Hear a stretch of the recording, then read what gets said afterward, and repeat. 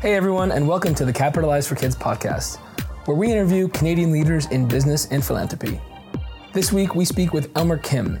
Elmer is the Chief Investment Officer and head of the Hyatt Lingia Family Office, where he works closely with Season 1 guest Michael Hyatt. And we speak with Elmer about the often secretive world of working in the family office space. We hope you enjoyed this episode. Here it is.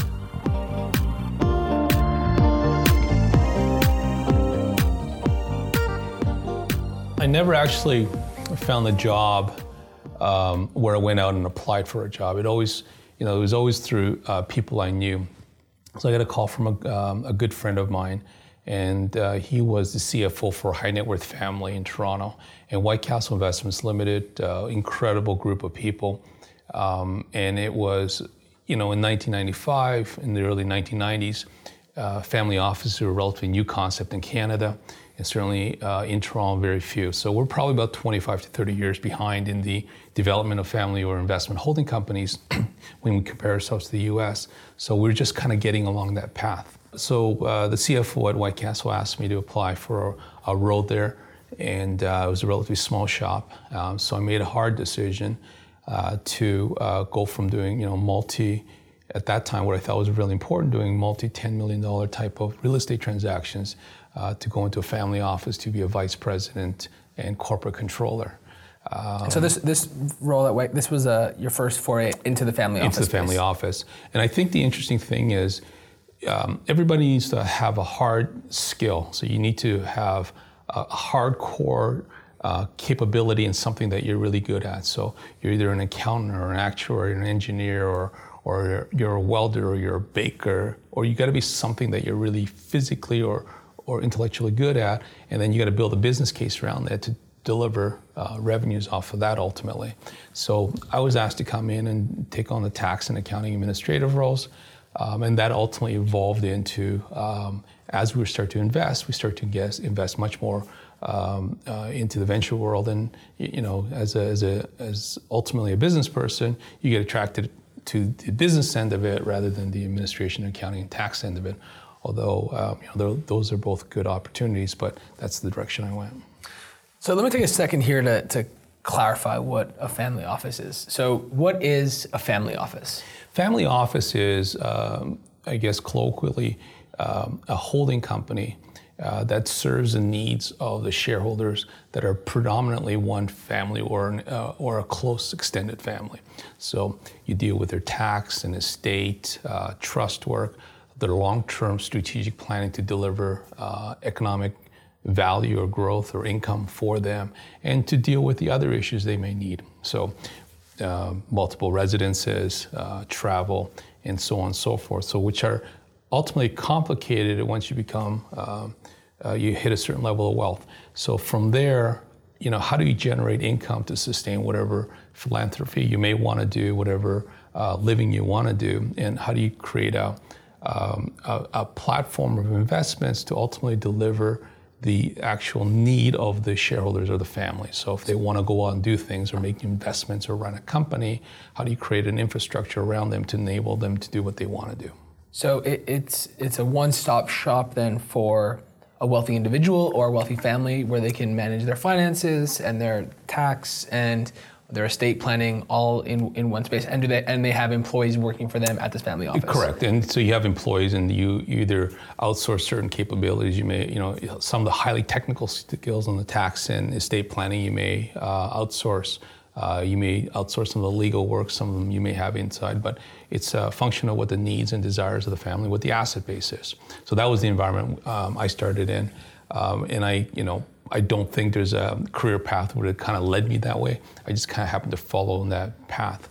I think as well, thinking about the audience of this podcast, I would recommend people chase, a couple things. One is you need to have a hardcore skill set that you need to develop, whatever that is. So you need to spend 10,000 hours developing a really good skill which you're really good at. And from there, chase an industry of growth. I happen to have fallen into the alternative assets or family office investment environment, which has grown very rapidly over the last 25 years or so. But if I had planned to done that, I don't think I would have found it, but I happen to have landed in an area of growth. So I think where the fun and excitement will be for the next little while, who knows? But certainly you can watch where the capital flow goes, where the headlines of the newspapers are. But chasing growth is the critical part of it all. And you did a bit of growth chasing post your time at White Castle when you ended up at BDC, correct? Yeah. So what happened was I spent 17 years with White Castle, almost 18 years. Incredible group of people. I'm still very close with the family and the management team there. We had multi-assets, multi-strategy asset platforms. So we had venture capital, we had real estate, we had a private equity fund. And so I developed a set of skill sets that were beyond just the one vertical aspect of it. So foundationally, I'm an accountant. I became a very good investor. And then I started to understand how to invest in technology, how to invest in real estate, how to invest in buyouts. And from there, I got recruited to Bank of Nova Scotia inside the Roynat platform to help build out their growth equity platform inside of Scotiabank. And I did that for 5 years. Had a wonderful time working with some incredible people, making some great investments. So that was the background. And from there, I went to BDC. And so what are you doing? You mentioned, I want to kind of dig in here. You mentioned that you learned how to invest in technology. Like, for most people, that just means buying, Google stock or buying Facebook stock. That means you're investing in technology. What did you do that was different from just going out and buying, for example, Google stock? Yeah. So what we did was we're in the heart of technology investing in the 1990s. My partners and my boss at that time at White Castle, they decided that we're going to chase growth, whatever that looked like. And growth happened to look like technology back then. So if you kind of unwind the clock and go backwards, the 1990s, it was tough for real estate, it was tough for industrial businesses, it was tough for a whole bunch of things. Interest rates were high. But what was clearly happening was there was this whole evolution going on with the Telecommunications Act, what's going on with client-server technology. And we didn't know it, but that was venture capital, early stage investing. And we started to get excited about some of the wonderful people that were coming up with great ideas and great business concept and actually executing on early stages of those businesses. And we were funding them as venture capital providers. And then you kept doing that throughout the rest of your career at Roynat and at BDC. That's right, and so that's kind of evolved. So we went from venture capital, and I've always kind of chased growth, which is kind of my theme. And then in the early 2000s, I didn't necessarily believe venture capital was going to continue because we had that horrible tech implosion in the early 2000s. So we created a small buyout fund going after the smaller middle market companies in Canada that required takeout capital to take it to the next stage. So we raised money from institutional capital providers like the pension plans, and White Castle was a very important anchor as an LP as well as a partner in the fund, and Kerry Diamond was my partner in the group. And we bought, more traditional businesses. So we bought garbage businesses, chemical and oil recycling businesses, financial services, food companies. And we helped grow them and ultimately exit from them. And this was post-tech bubble? That's right. Gotcha. That's right. And so the skill sets that apply in investing in tech apply in every other sector, right? So you're identifying the opportunity, how big the market is, what the competitive advantage you may be fighting with, and ultimately how do you exit from the businesses. So, the risk return is slightly different than what's venture. But the application of being a good investor in one sector applies in the other sector, so whatever gets you excited. And since then, you've now taken the helm, so to speak, of another family office. Yeah. In your most recent role, which this is what's really interesting. So now you've gone from working at a family office for 18 years to then chasing growth at Roynat and at BDC, and now you're back to the family office space. That's right. So I think, one of the interesting points that people don't realize, and although Canada looks like 35 million people, and there's 350 million people in the US, you got to start building your personal brand as to who you are. Like, my personal brand is pretty simple. I'm a good guy. There's integrity in what I do.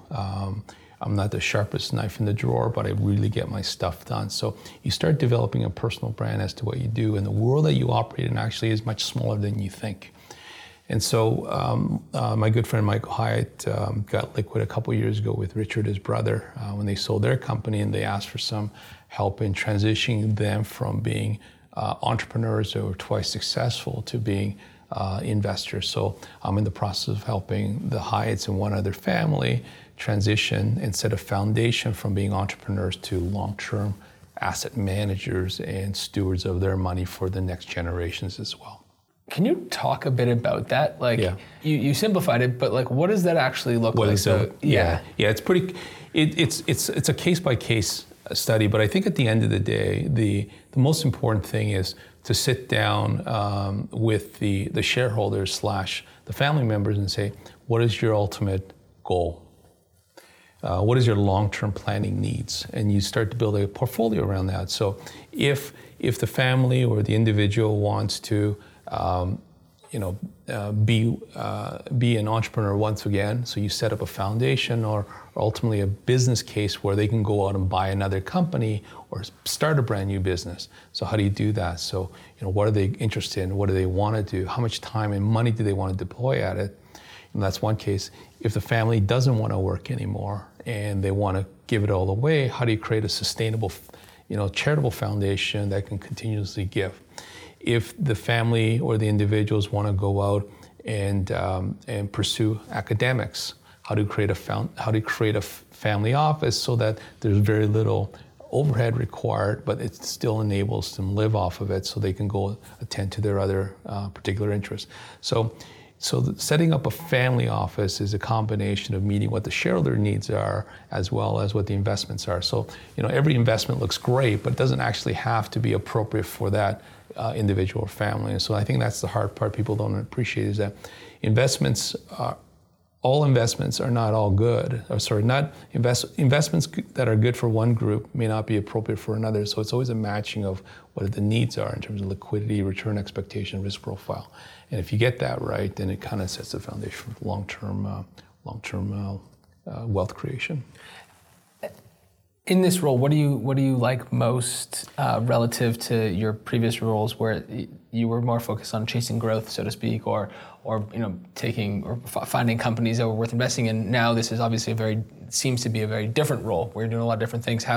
What do you like most about this one versus previous roles? Yeah, it's interesting. This is kind of like going back to my roots with my first family office. So all the learnings I had from then apply here. I'm a little bit certainly older than I was back then, and certainly a lot more experience. What I do like about what I do now is I get to meet some interesting people. I get to, be an asset allocator across various sectors. So if I believe that, real estate in the United States is the place I want to be, that's where I'm going to chase. If I think, China and India is going to be the growth for the next 25, 30 years, I have to try to figure out how do I deploy capital in that market in a risk-adjusted way. So I don't actually have a tight mandate. It's more delivering a longer-term risk-adjusted returns that my shareholders would like. So I get very creative approaches how to deploy capital. I get to meet lots of interesting people, and I get to kind of sit at the top of the mountain and kind of look around a little bit more, as opposed to being in a larger corporate environment where there's a lot more pressure to actually get deals done for the sake of getting capital and assets deployed. It sounds like the dream job. Yeah, well, it's a lot of guys would give their left arm for what I do, and I do feel extremely fortunate.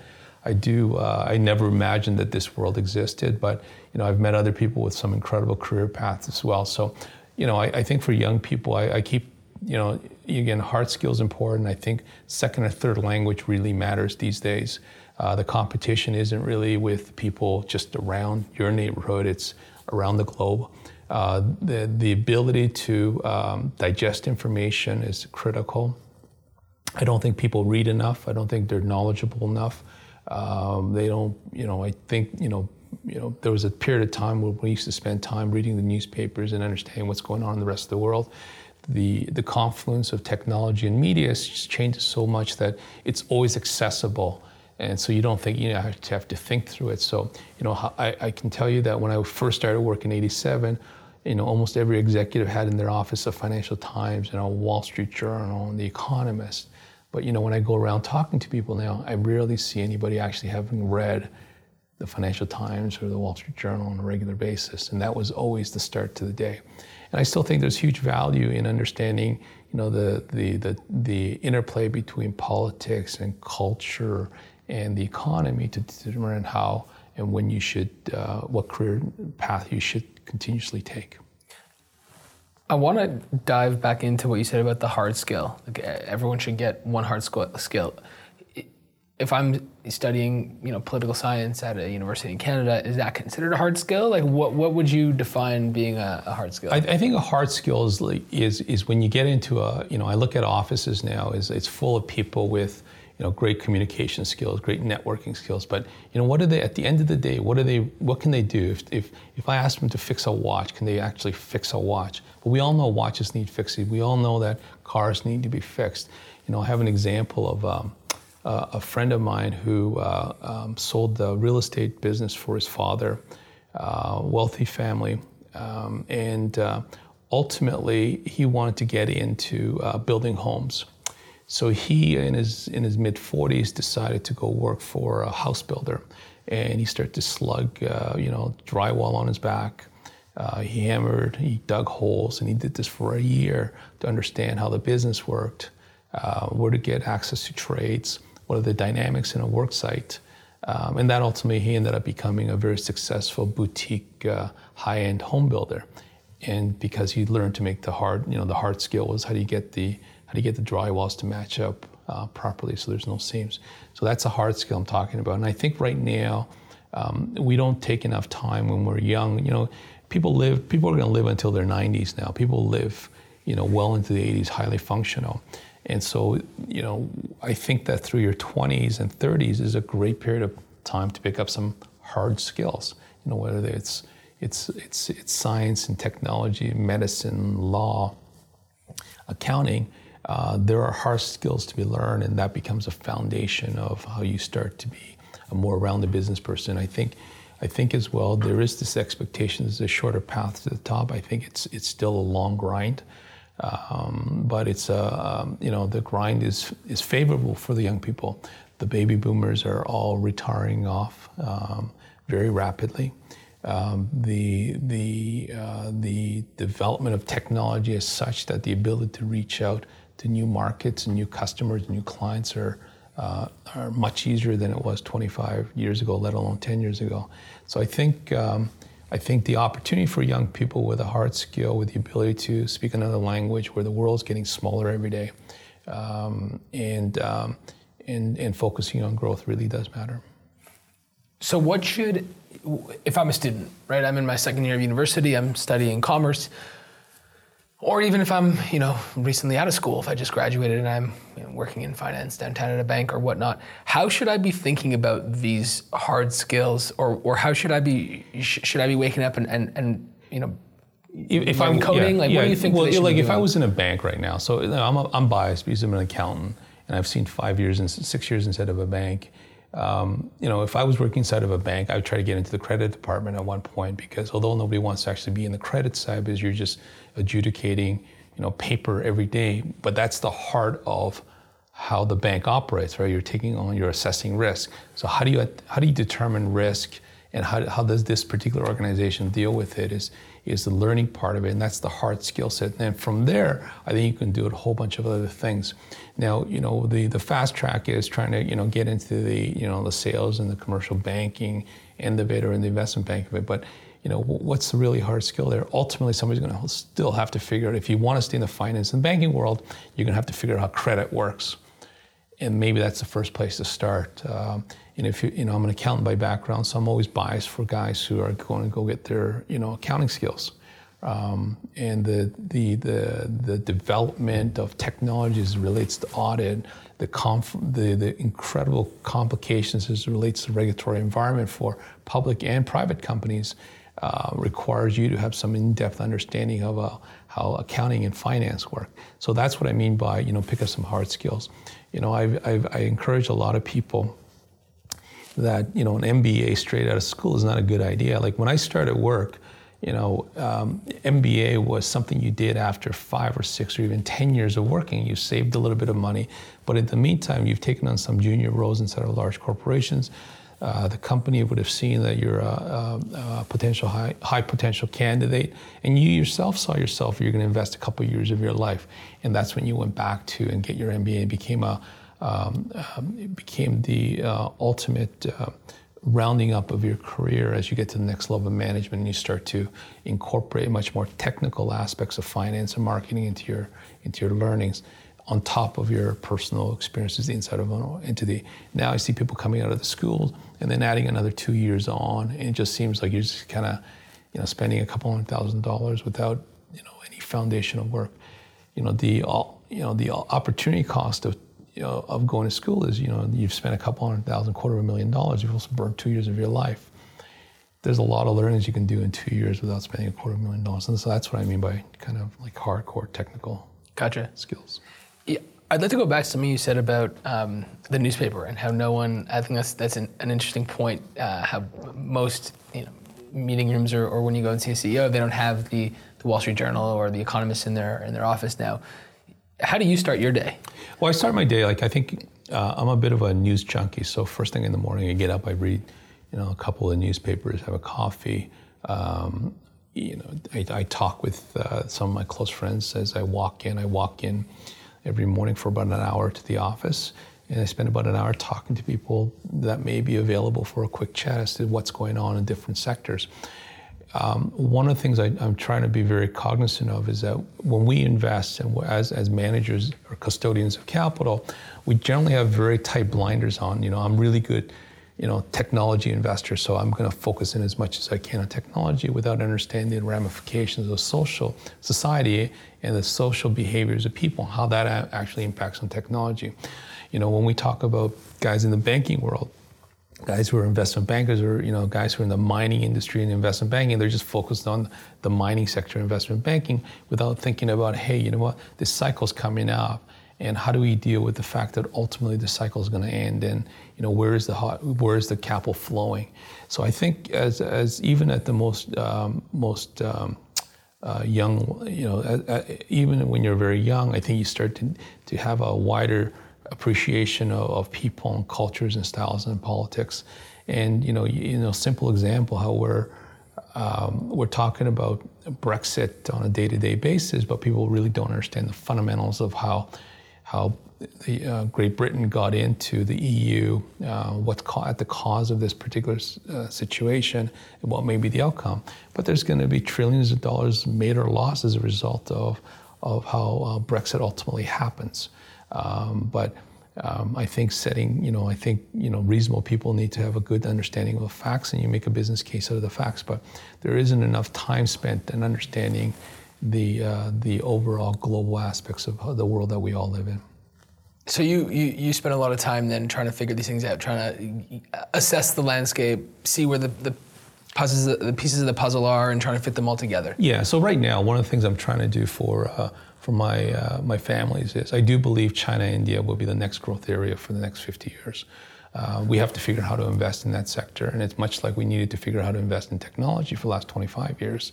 That if we miss this, I think you're going to miss growth. So, Canada and the U.S. is going to grow by somewhere between 1.5% to 2% a year, 2.5% a year. But China and India is going to grow 6.5% to 10%. But it's not so easy investing in China. How do you get your money in? Who's the right people to partner with? How do you ultimately get it out? So I think that's the task in front of us. So we'll try to figure that out, and that's the hard part. But it's no different than the people that were investing in real estate in the 1990s at White Castle. They ultimately figured out how we're going to invest in technology, and we all did it. And that office was full of, accountants and lawyers, and we happened to be, very successful telco and software investors. So we have to figure this out. I think it's incumbent upon us to do it, and I think it's lazy to say it's too hard to figure out. So you mentioned that India and China are the places for growth. Canada, US, pretty abysmal growth. Why should I be excited as a Canadian if I'm in my early 20s? Why should I be excited to be a Canadian? And what should I be looking forward to here? Well, I think Canada is in an incredible spot. One is we're the next Switzerland of the world. And so we don't offend a whole lot of people. It's a safe place for capital to run to, and you're seeing that happening in Toronto and in Vancouver and even Montreal now. You're seeing that we have a huge we still have a very large resource base. We have a highly educated workforce. And more importantly, money is fungible. Money moves very quickly. So if you have the ability to speak another language, again, you have another hard technical skill, there will be demand for your services or your particular skills around the world. So I think as a Canadian, I think you get access to the US, so you certainly get access to Europe, but the ability to access Asia is right there. I had a interesting opportunity I was in Hong Kong over spring this past year, and I met with a gentleman. He went to U of T at almost the same time as I did a CA, and now he's a CFO for one of the largest real estate and retail companies based out of Hong Kong. So, Canadian expat, and he learned to speak the language there, but he followed his career of accounting, and he ended up in Hong Kong, and he ended up working for a large multinational conglomerate based out of HK. So I think nothing prevents you from going anywhere, but I think we have all the benefits of anywhere else, and you still have the benefits living in a relatively safe and supportive environment. So we should be excited as Canadians. I think so. And I think there is a huge cliff of people retiring. And you're seeing that in the banks, which is a large hire of people. And you're seeing this void of people between the ages of 55 and 65. And they've now retired off. So there's going to be a whole new generation of people moving up into that role. And so the more junior, middle level roles will be available for the younger people coming in. So I think that's exciting, but I'd like to reiterate, I think you need to, integrity is a really important part of what we all do. I've been doing contracts in one form or another, and I've never gotten into a contractual dispute in all those years, because one, you kind of deal with people you enjoy and people you trust. And number two is you'll hold up your end of the bargain. And I think at the end of the day, we read about all the malfeasance that goes on in the finance world. But if you develop a reputation of holding up integrity and being and everybody knows what's right or wrong. You don't have to read the appendix or the bylaws. We know what's right or wrong, and you stay on the path of doing the right thing, and things happen to work out. I can tell you that looking back, the crew that I started working with when I left school, there's about a dozen of us. We hung out together, and they've all gone on and been incredibly successful careers, and they all have gone in paths that nobody would have imagined. But it all started with integrity, some hard work, and some luck. I like it. Yeah. Building a hard scale and building a brand are two things that hopefully the audience as well, will be taking away from this conversation. Love all the insights, and we appreciate your time. Great, thank you. And that was our conversation with Elmer Kim. Thank you to Elmer for making this episode happen. This episode was produced by Eugene McCashew, and I'm your host, Evan Sequeira. If you like this episode, please subscribe, like it, share it. We really appreciate all the support. For more information on Capitalize for Kids and the work that we do to improve the lives of children in Canada, please feel free to visit our website at www.capitalizeforkids.org. Tune in next week to our episode with CBC Dragon Michelle Romanow.